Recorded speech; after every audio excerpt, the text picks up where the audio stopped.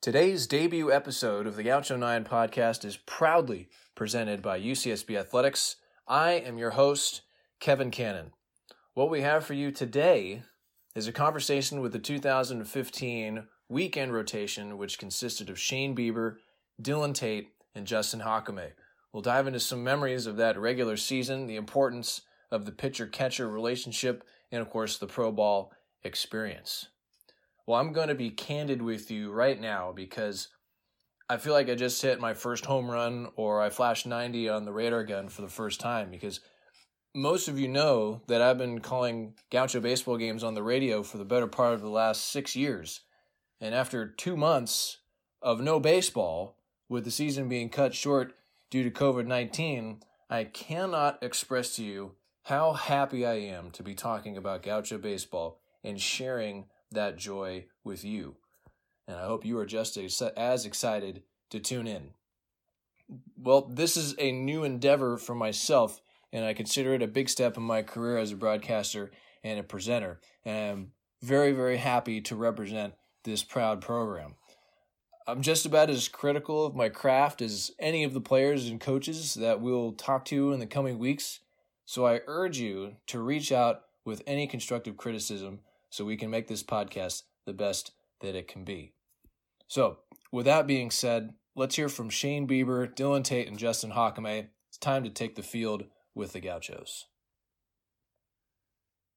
And the 1-2 coming up to Cohen. Here it comes. Swung on and hits a deep right field. This one is down the line. This one is gone.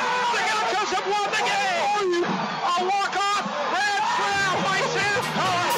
And the Gauchos are going to Omaha to the College World Series. Back on it is Jew.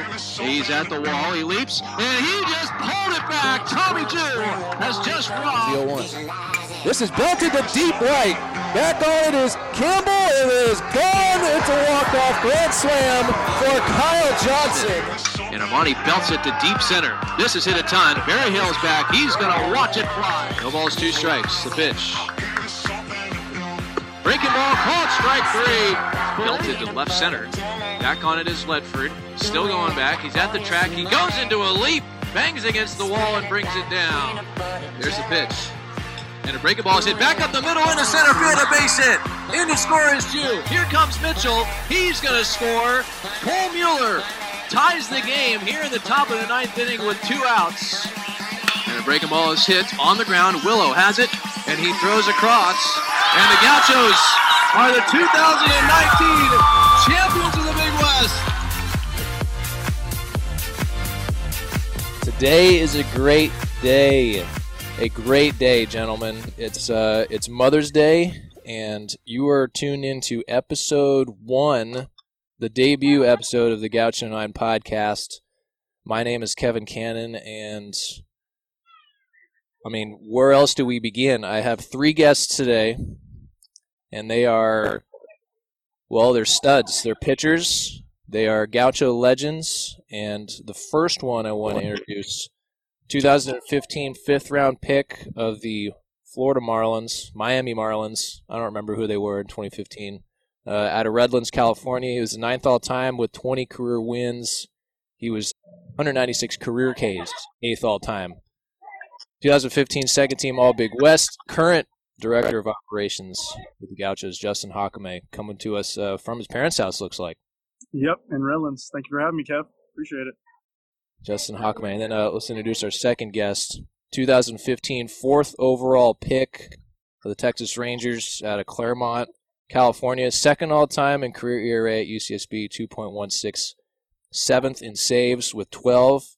He was a 2014 second-team All-Big West selection, 2015 first-team All-Big West, 2015 second-team All-American. Made his Major League debut this past summer with the Baltimore Orioles. Welcome to the pod, Dylan Tate. Kevin Cannon, thank you for having me, man. I appreciate you. Dylan Tate, it's good to see your face. I haven't seen you in a while, but good to have you on.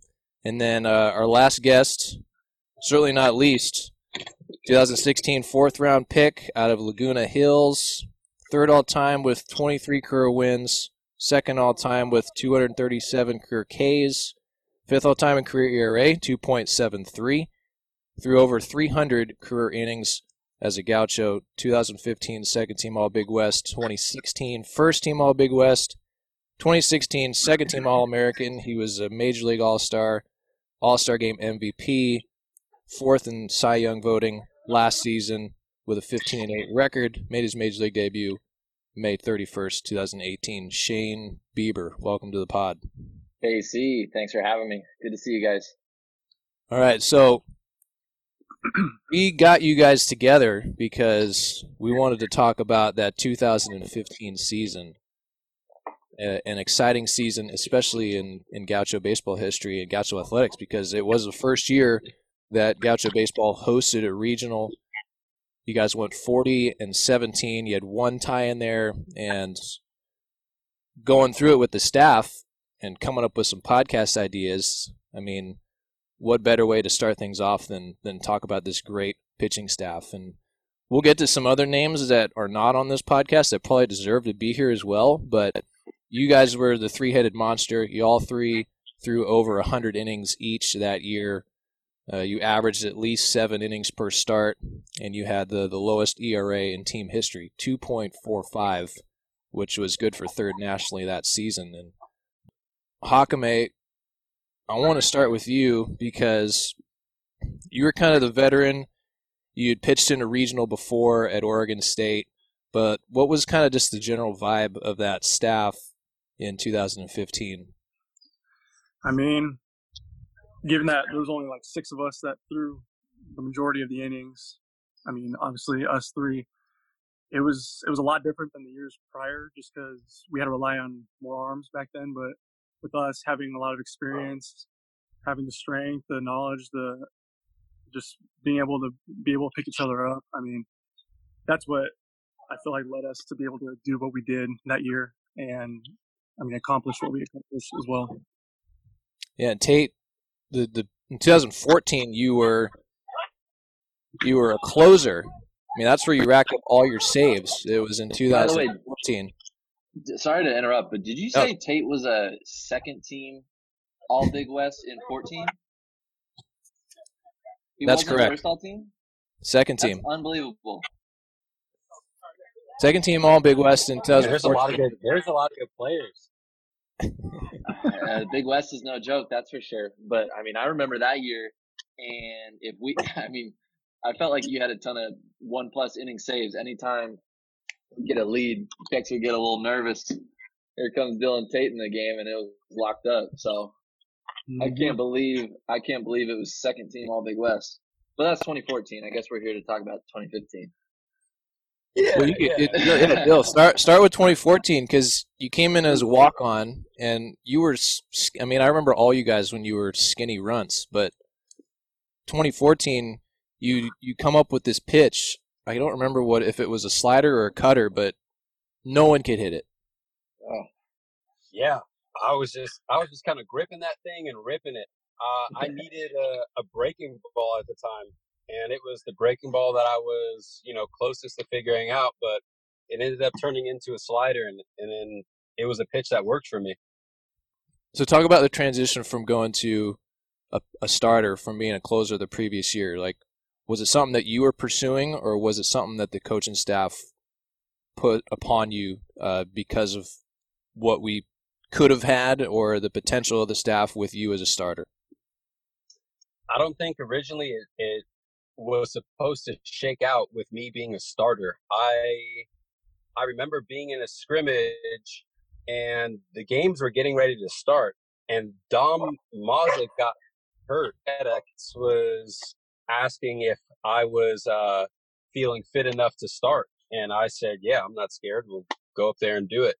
And it was just one good start just led to another. Yeah, Dom Mazick, he's a name that will probably be featured prominently in this pod because of the season that he had in 2015. But let's get to Shane, because Justin and Dylan were juniors. Shane was the sophomore, so he was the young guy on the weekend rotation. And coming off of a good freshman campaign, but you really asserted yourself as a starter, pitching mostly on Sundays in this year. But talk about the 2015 season for you, Shane.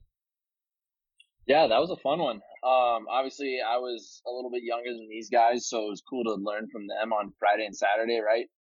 And then by the time Sunday came around, I felt like our opposing staff, they were like, oh my God, like, another guy that could throw 3 pitches for strikes. And then obviously, like I said, I learned from them and their starts prior, figured out what these hitters individually didn't like. And then, just tried to pick up as much as I could from them, but it was fun. Like I said, by the time Sunday rolled around, everybody was tired and, I could kind of pick up the scraps, I guess, so to speak.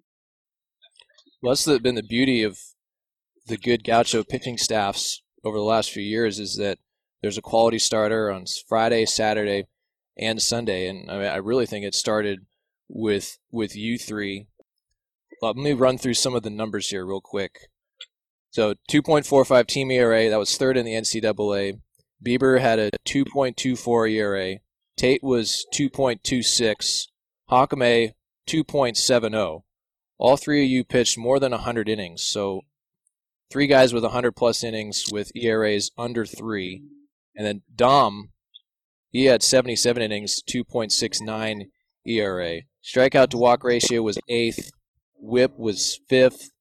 Dylan was 17th in WHIP nationally. He was 13th in hits allowed. Bieber was 8th in walks per 9, shocker. And then the 475 team strikeouts was 3rd all-time in school history, and Dylan's 111 strikeouts was 6th all-time in school history. So just gaudy numbers put up by the staff. 16-8 in the Big West, which was good for second place, and of course the regional hosts at Lake Elsinore. Justin and I, before Shane and Dylan came on, we were talking about some particular games, and this is what I wanted to get into because the moments that we forget or that the viewers don't know about is those little moments on the field or how you were feeling leading into a start or the interaction with the catchers. And I think Campbell Ware, sensational catcher, one of the greatest of all time, obviously the best flow without question.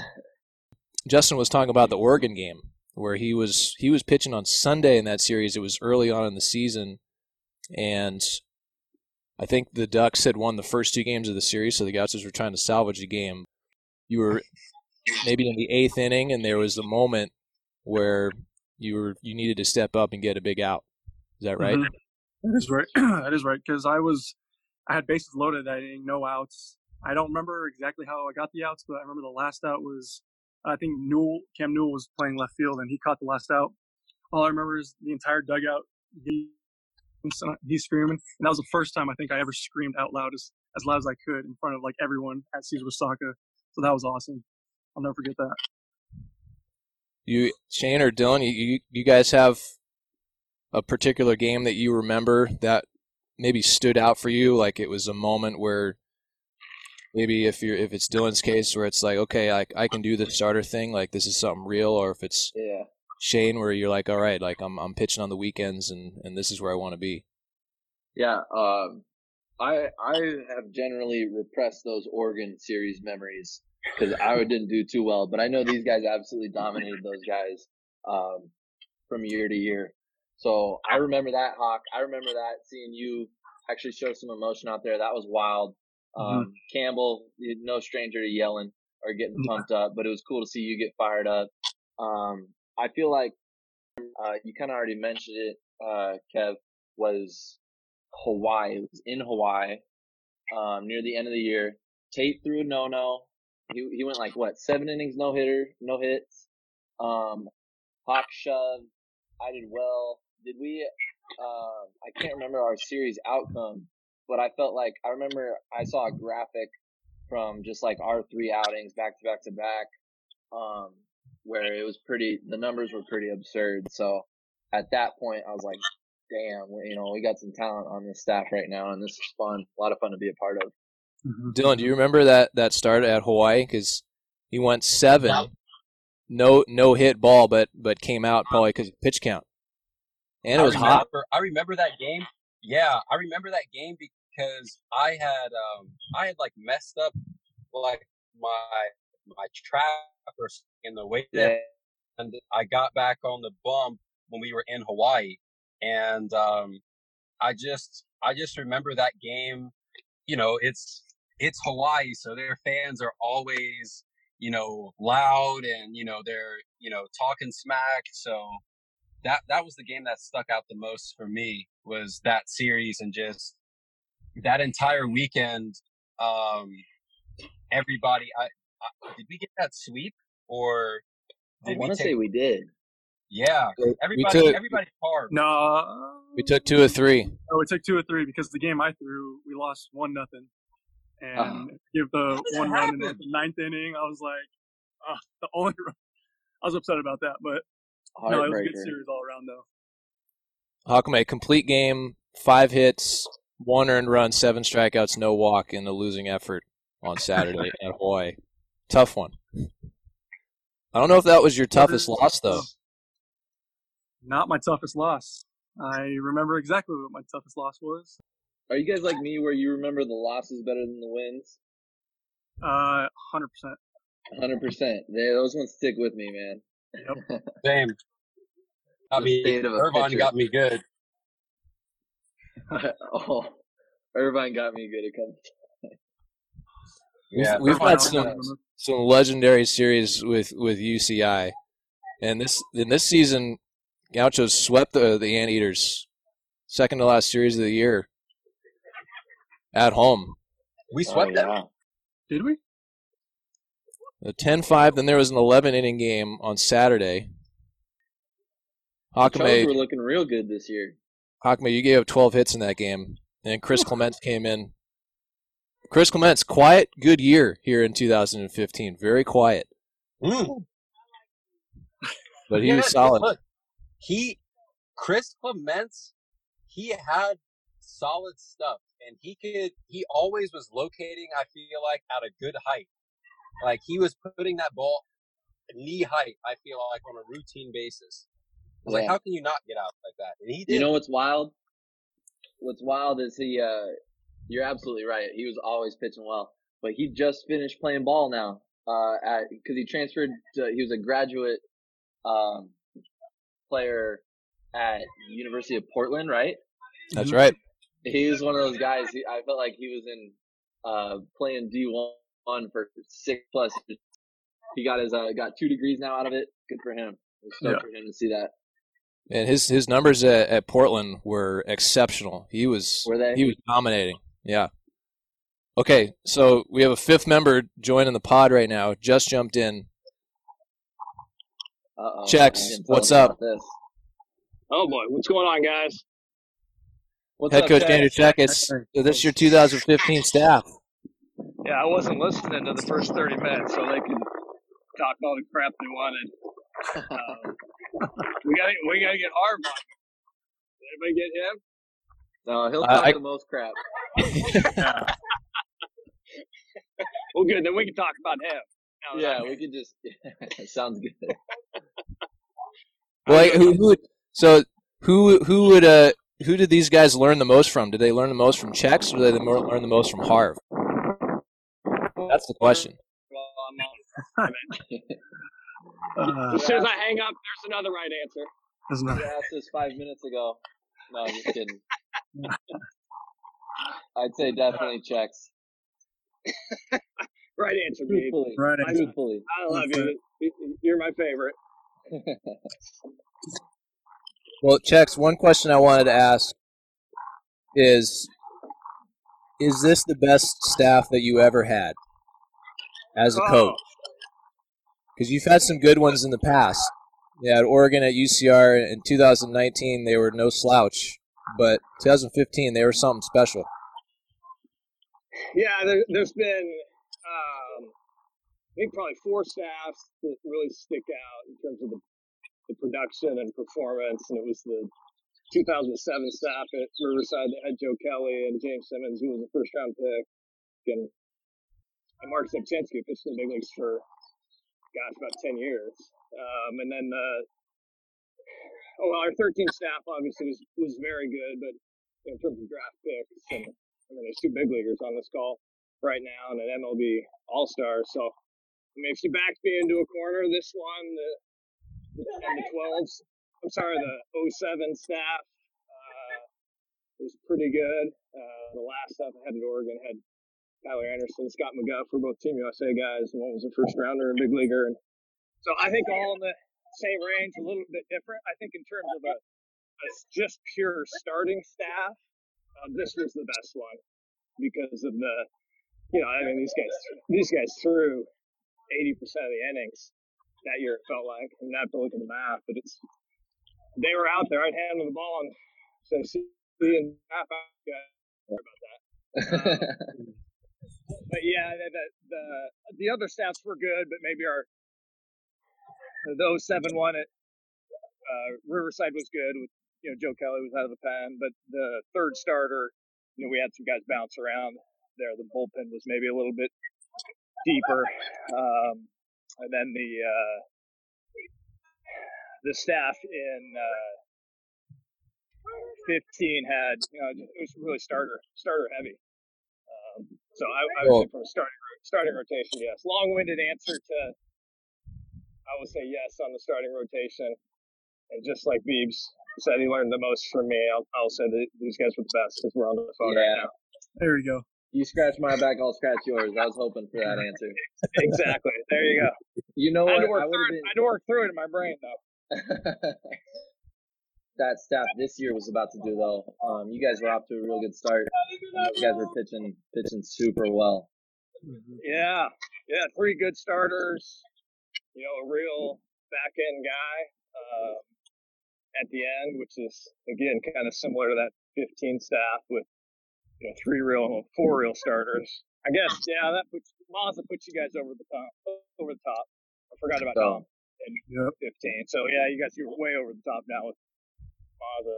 So, but similar, and then you get Nelly in the pen. So that one was special. This one was starting to shape up like that. Now, I think you guys all would have liked to do what they got to do, which is throw under the lights in the cold with the marine layer coming in. Yeah. So that would have shaved a little bit off the ERA. We would have been talking about sub-2 ERAs instead of sub-3 ERAs. Yeah, I think the guys – I don't remember what balls you guys were throwing, though. I think you guys were throwing the higher seam baseballs, right? Yeah. You didn't go to the minor league ball until after that? Mm-hmm. No, I think I had the minor league ball in 2015. Did we? Okay. I can't remember when that switch was. I have no idea. Can anyone confirm?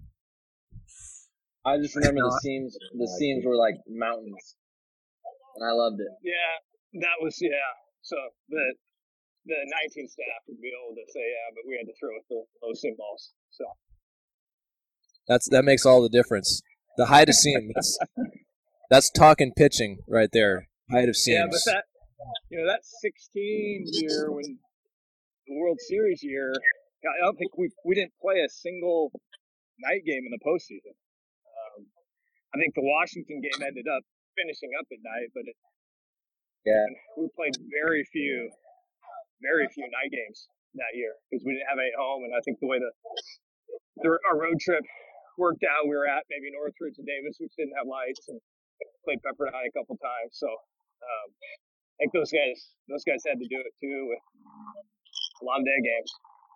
And we all know Caesar's a little more offensive during the day. Makes it even more impressive. Shane was the only weekend starter who didn't wear goggles. Oh. So what was it? How come Shane didn't wear goggles? But you had Tate and you had Hakame out there wearing goggles. Was that part of their secret? For sure. I know. Well, I know when Tate had the wrong prescription and we'd have some sign issues, and the 87-mile-an-hour cutter with the 98-mile-an-hour heater cross-up's not a whole lot of fun for Campbell Ware. So he had to. Hey, wearing goggles. I think Hakame did it for style. I think he was trying to look tough for Tate. I think did it because he couldn't see. That was always my cop out if I ever missed a sign, especially a night one. Hey, did you have LASIK? Still no LASIK. No. None. Contacts? I saw you were no goggles this year, right? They just fog up too much, Beck, so I had to let them go. Control your breath a little bit. I sweat easily. It's not going to help. I want to plug Campbell Ware here because he's at all the alumni games. He's texting me all the time. He's following the games online, and he had great flow. Chex, can you speak towards Campbell Ware as a catcher and how he handled this staff? Yeah, he was the first guy that I'd ever really turned over game calling to that year. So I had always called the games, and then he picked it up that year. And I always joke with him. A lot of it had to do with the guys you were catching, because you just throw a sign down and close your eyes and put your glove up. Because the guys could hit his glove and they had good stuff. And, a lot of guys, especially when Tate was throwing, really fall over the wipeout slider, and there's not a lot of wrong picks. But Justin and Beebs at that point were fastball command guys, 88 to 91, and the location mattered a lot at that point in their careers. And Campbell was really able to work a game and work with Coach Hart, the pregame plans, and then go out and execute it. And every once in a while, he'd look in the dugout and look for a little bit of help. It was running about scoring position. I think that year I don't know how many stolen bases we gave up, but I think it was under 15. And a lot of that had to do with a lot of guys not getting to first base. But when they got there, they had to hug the bag because Campbell was scary from a throwing standpoint. So I thought that made the pitching staff better. His feel for the game, his ability to receive, shutting down the running game, and then just from a tempo perspective. So the two best years we've had ERA-wise, either that's a knock on me and Harv, or that just says a lot for those two guys and how powerful that is when the battery's in control and moving the game along. Something about Campbell is he always brought that energy. He's a special guy. I haven't met a person that has met Campbell and doesn't like him. So he's so charismatic. The guys rally around him, and he's just easy to play with and easy to root for. So when you're on the same page with him as a pitcher, 60 feet away, and you guys are just totally locked in together, and he's calling exactly what you want to throw. You guys are just working simultaneously. There wasn't much better feeling than that. And really kind of what Chex just said, like 14, 15, 16, I went from Jackson Morrow to Campbell Ware to Dempsey Grover, 3 exceptional catchers. And a pitcher will tell you, extremely special to have a guy that's talented, knows how to call a game, and knows how to work with you. And I was fortunate enough to have 3 of those guys. So it means a lot. And in 15, Campbell did an unbelievable job. Yeah, we had a special streak going back there between those 3 guys over that 3 or 4 year period, and it was defense. It was defense first.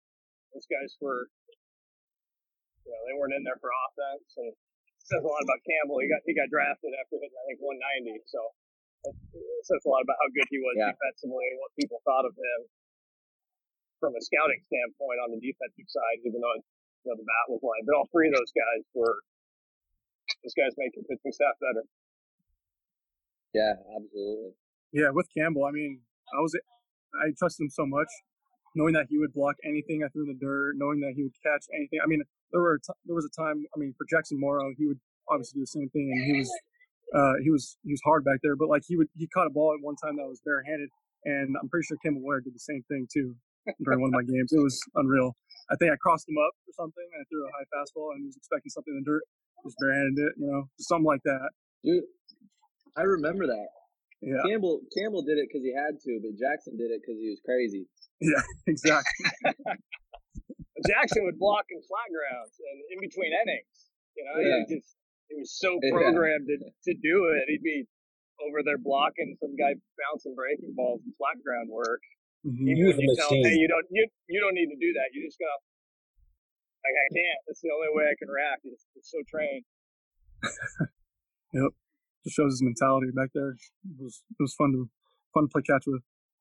All of our catchers, though, they had that mentality about them. But I think not only was it the culture that we had at Santa Barbara, but I think just the individuals that we had back there too. I mean, growing up with Jackson and Campbell in the program, they were just no nonsense type catchers. So, but I mean, ultimately with having them both, I just felt like it was always comfortable to throw to them. And I felt it was easier to throw to them when you have somebody back there that's just going to lay it all out there on the line. And all of our team was like that, but it becomes especially different. You have to catcher relationship. So throwing to those guys has that's definitely helped me be in the position that I'm at now. So I'm just really thankful for those guys that I've had in the program. Absolutely. And what's underrated about Campbell is he spent some time as a pitcher. And Yes. so that was a little bit of extra added value. He was jumping around there. I believe he was first a catcher, then he went to pitcher, then a catcher, correct? Yeah, it was something like that. He came in he was a catcher in high school, but Bronson, Tom Iverson recruited to convert to a pitcher, so he pitched first. We had somebody get injured, he went back to catch, and then I think we just kept bouncing back and forth. Because there's obviously catchers, they understand pitchers and what they're doing and what they're trying to achieve, but Campbell knew it from a different perspective because he'd been through it at least for a little bit. And so, he was ultra familiar with how pitchers felt out there on the mound and he did his best as he could to help us kind of acclimate to different situations and scenarios. So that was something that I forgot about personally until somebody, I forget who, but we were reminiscing like a week ago, as we generally do, and somebody brought up that Campbell was a pitcher for a while. And, I found that extremely valuable. And that might have been the part that put him over the edge as a pitch caller, game manager. Yeah, absolutely. Coach Chex, thanks for jumping in and giving these guys some heat. Yeah, thanks for jumping on, guys. Good to see you all in one place, and hopefully we'll get through all this here the next few months, and you guys can get back to doing your thing. So good luck when that happens, and Akame, I'll see you in the office at some point in the next 8 months, hopefully. Yes, you will. See you guys. Appreciate it, Chex. Yeah. Be well. See you, Chex. All right, head coach Andrew Check. It's a little surprise for you guys. Hope that was okay. I thought that was pretty good. That was fun. Talk about catchers and the relationship between pitcher and catcher. I mean, it's so essential. But I want to jump into pro ball because you guys all experienced it. Two of you pitched in the big leagues, still pitching in the big leagues. And let's start with Justin because you were a fifth-round pick. And just on the personal level, it just really kind of didn't work out for you, but you had that experience, and I think you valued it, and now you're back in Santa Barbara in a Gaucho uniform again.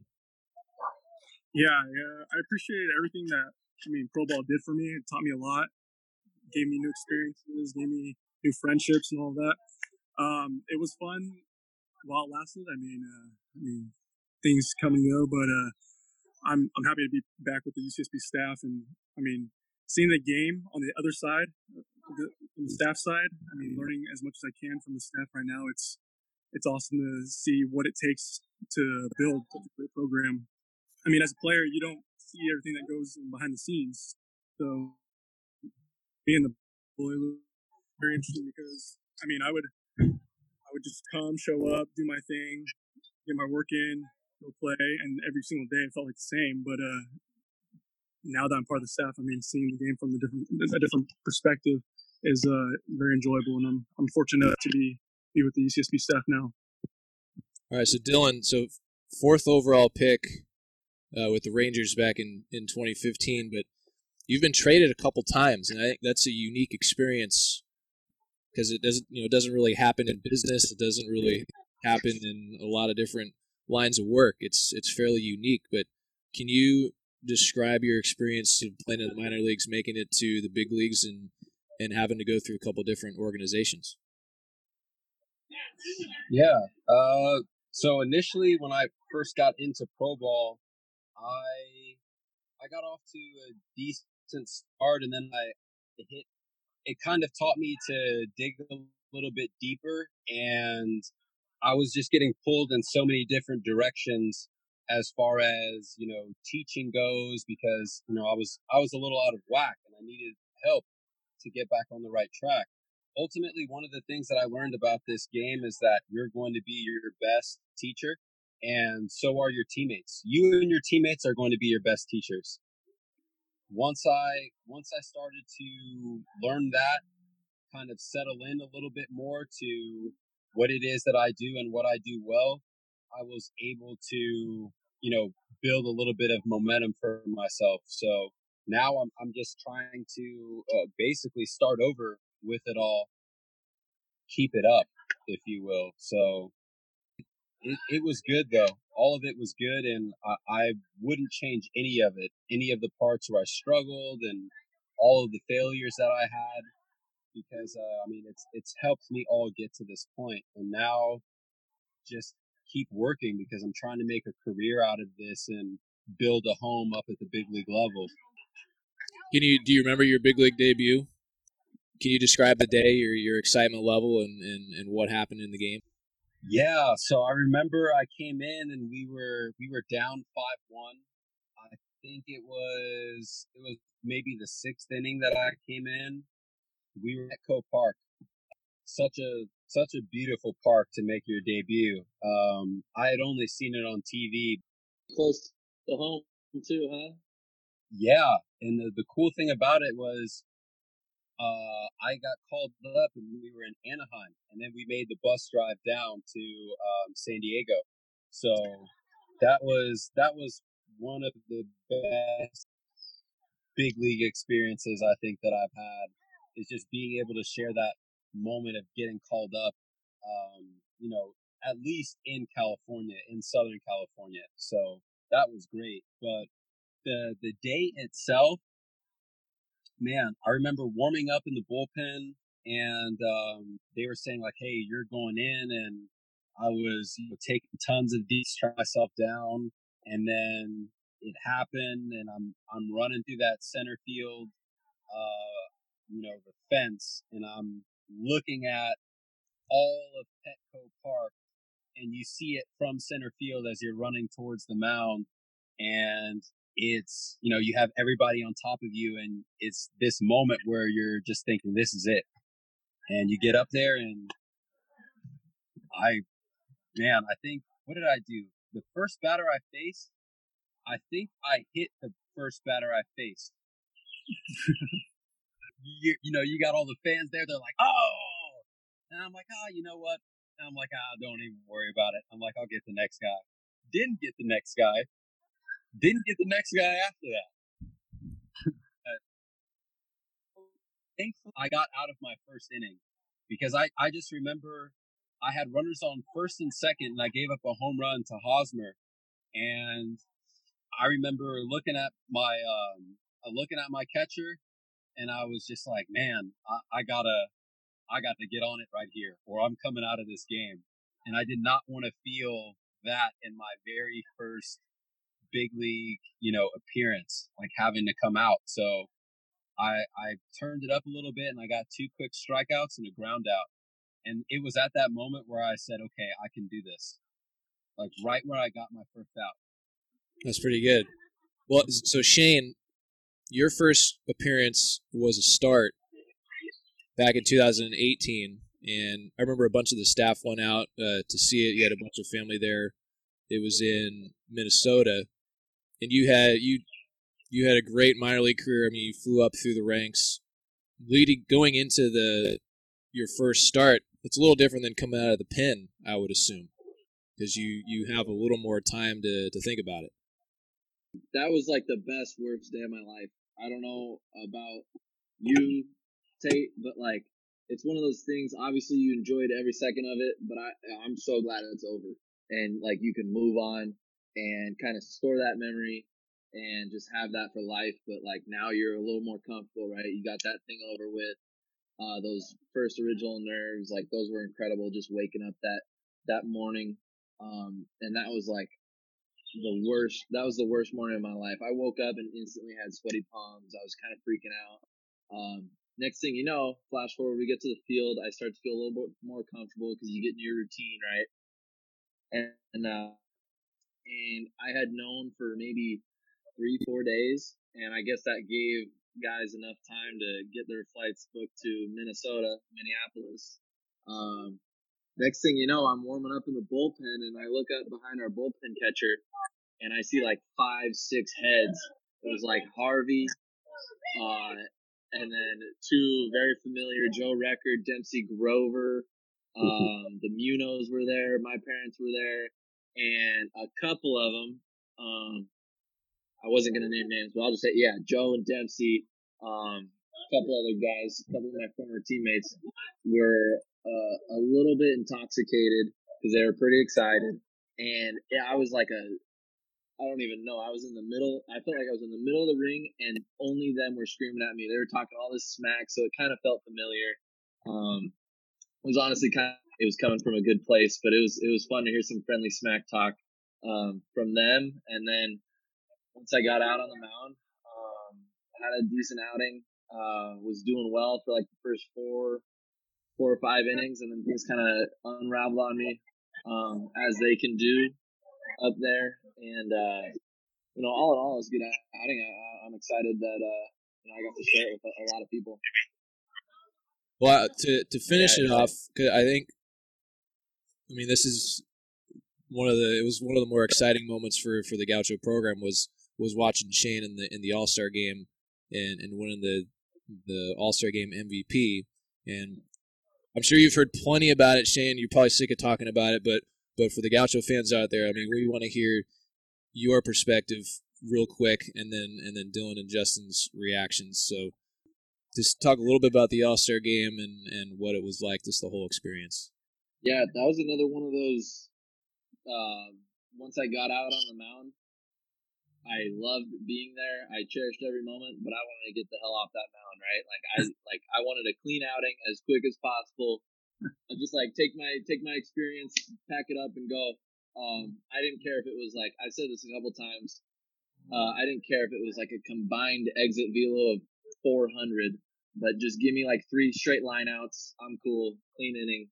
Let's go home. But fortunately, it ended up being a little cleaner than that, and it was a special moment. And obviously, it was in Cleveland, and the fans were there. And at one point, they started chanting my name, and I didn't know what was going on, but I was able to step back off the mound, experience that, take it all in for what it was worth, and really just enjoy it. And then things ended up working out, and that was just an incredible weekend for me altogether. Obviously, I got added to the roster real late. Didn't know if I was going to pitch. All of a sudden, they told me, Alex Cora asked me if I wanted to pitch. I said, yeah, I mean, I'll throw. I was a little bit, from then on, that's all I could think about. And fortunately, it worked out. I mean, it was exciting to watch, man. I mean, it was cool because not only were you representing Cleveland, being in Cleveland, but I felt like you were representing all the Gauchos too, all the Gaucho pitchers with you, and seeing that stuff, man, unbelievable. It was fun to watch. Appreciate it, brother. Yeah. My mom actually texted me as soon as the game was over, and you were named MVP. And I don't remember what I was doing, and I just remember I was like, "He what?" I was like, "What?" And next thing I know, I'm Googling it, and I'm looking at his inning, and I'm just thinking to myself about how far it doesn't seem that long ago that I was with you guys, and we were sweating outside in our gray pinstripe pants and holes in our socks and holes in the t-shirts even.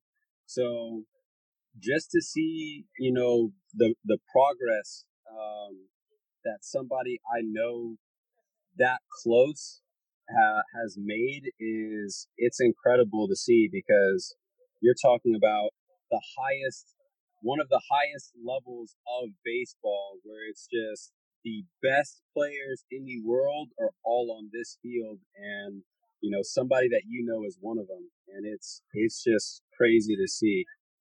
And then that goes that mimics a lot of the attitudes for all the Gauchos, the players, coaches, staff, alums, donors, and they feel the same way about Justin and Dylan as well, and all the Gauchos who have worn the uniform over the last X amount of years. I mean, there's been a lot of great teams. And this 2015 staff, no slouch to themselves. They were pretty good.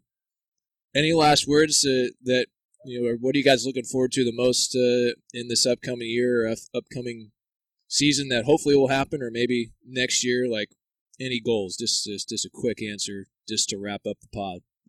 More punchies, more zeros. There we go. I love that. That's right. Same answer. We're a sucker for the punchies. I couldn't have said it better myself. One thing I will say, you're absolutely right. What Dylan was just touching on a second ago was all of us. It seems like not that long ago we were just sweating on that mound, grinding after a 5-hour practice or whatever, just tamping that mound, trying to make that thing perfect for a weekend series. Like tailoring it perfect for, hey, who's starting tomorrow? How do you want the mound? Like we're trying to get that thing just right. And that was always funny. We were always scheming. Like Tate had a different preference on where he wanted to land and how we were so meticulous in our mound work. And I'm just proud to see where we've all come and where we're gonna go, because we're just getting started all as individuals. Mm-hmm. Absolutely. Can't wait to see you guys continue your careers up there, and hopefully we get more Chos drafted and follow you up there as well. All right, that's Justin Hockame, Dylan Tate, Shane Bieber. This is episode 1 of the Gaucho 9 podcast. Gentlemen, thank you so much for joining and taking time out of your Mother's Day to join us. You want to say anything to your moms? Shout out, Mom. Love you, Happy Mom. Mother's Day to my mom. I Love already you, said Mom. hi today, but happy Mother's Day to her. All right, beautiful. Absolutely. Happy Mother's Day. Happy Mother's Day to all your moms as well. Hope you guys are having a good day. Same. Mm-hmm. Same.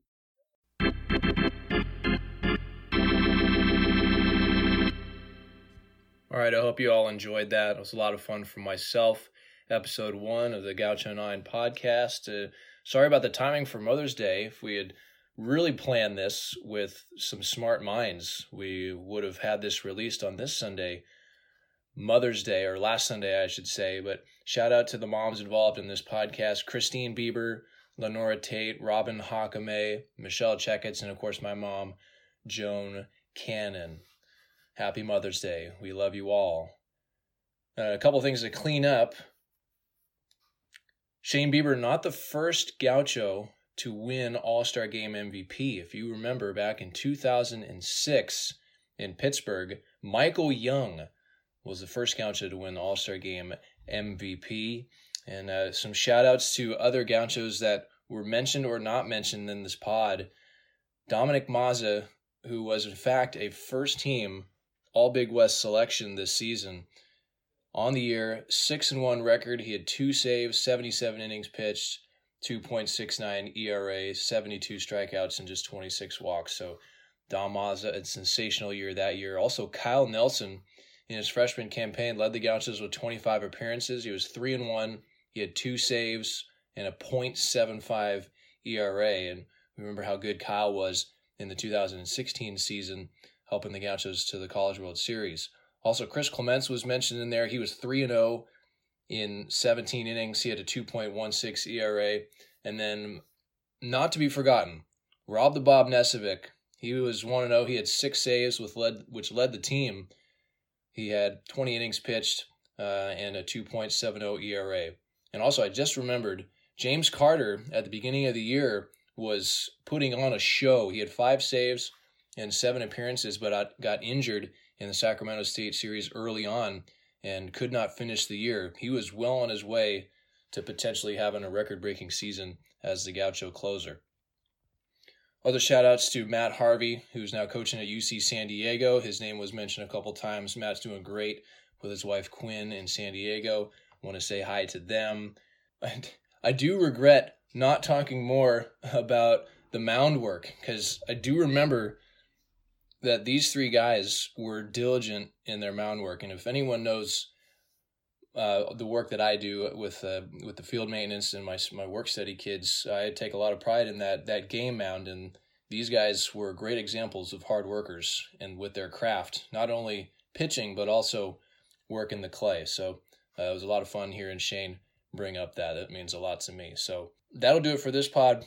Next week on episode 2, we will be talking data with the original director of baseball analytics at UCSB, Evan Short, and his protege, Tony Ortiz, both of which are now working in the AL East. Evan with the Blue Jays and Tony with the Yankees. So we'll dive into a lot of fun stuff if you are a numbers nerd. So that'll be a lot of fun. And then don't forget to follow us on social media, Instagram and Twitter, UCSB_baseball. So that'll do it for the pod. We look forward to hearing you next Sunday. Take care.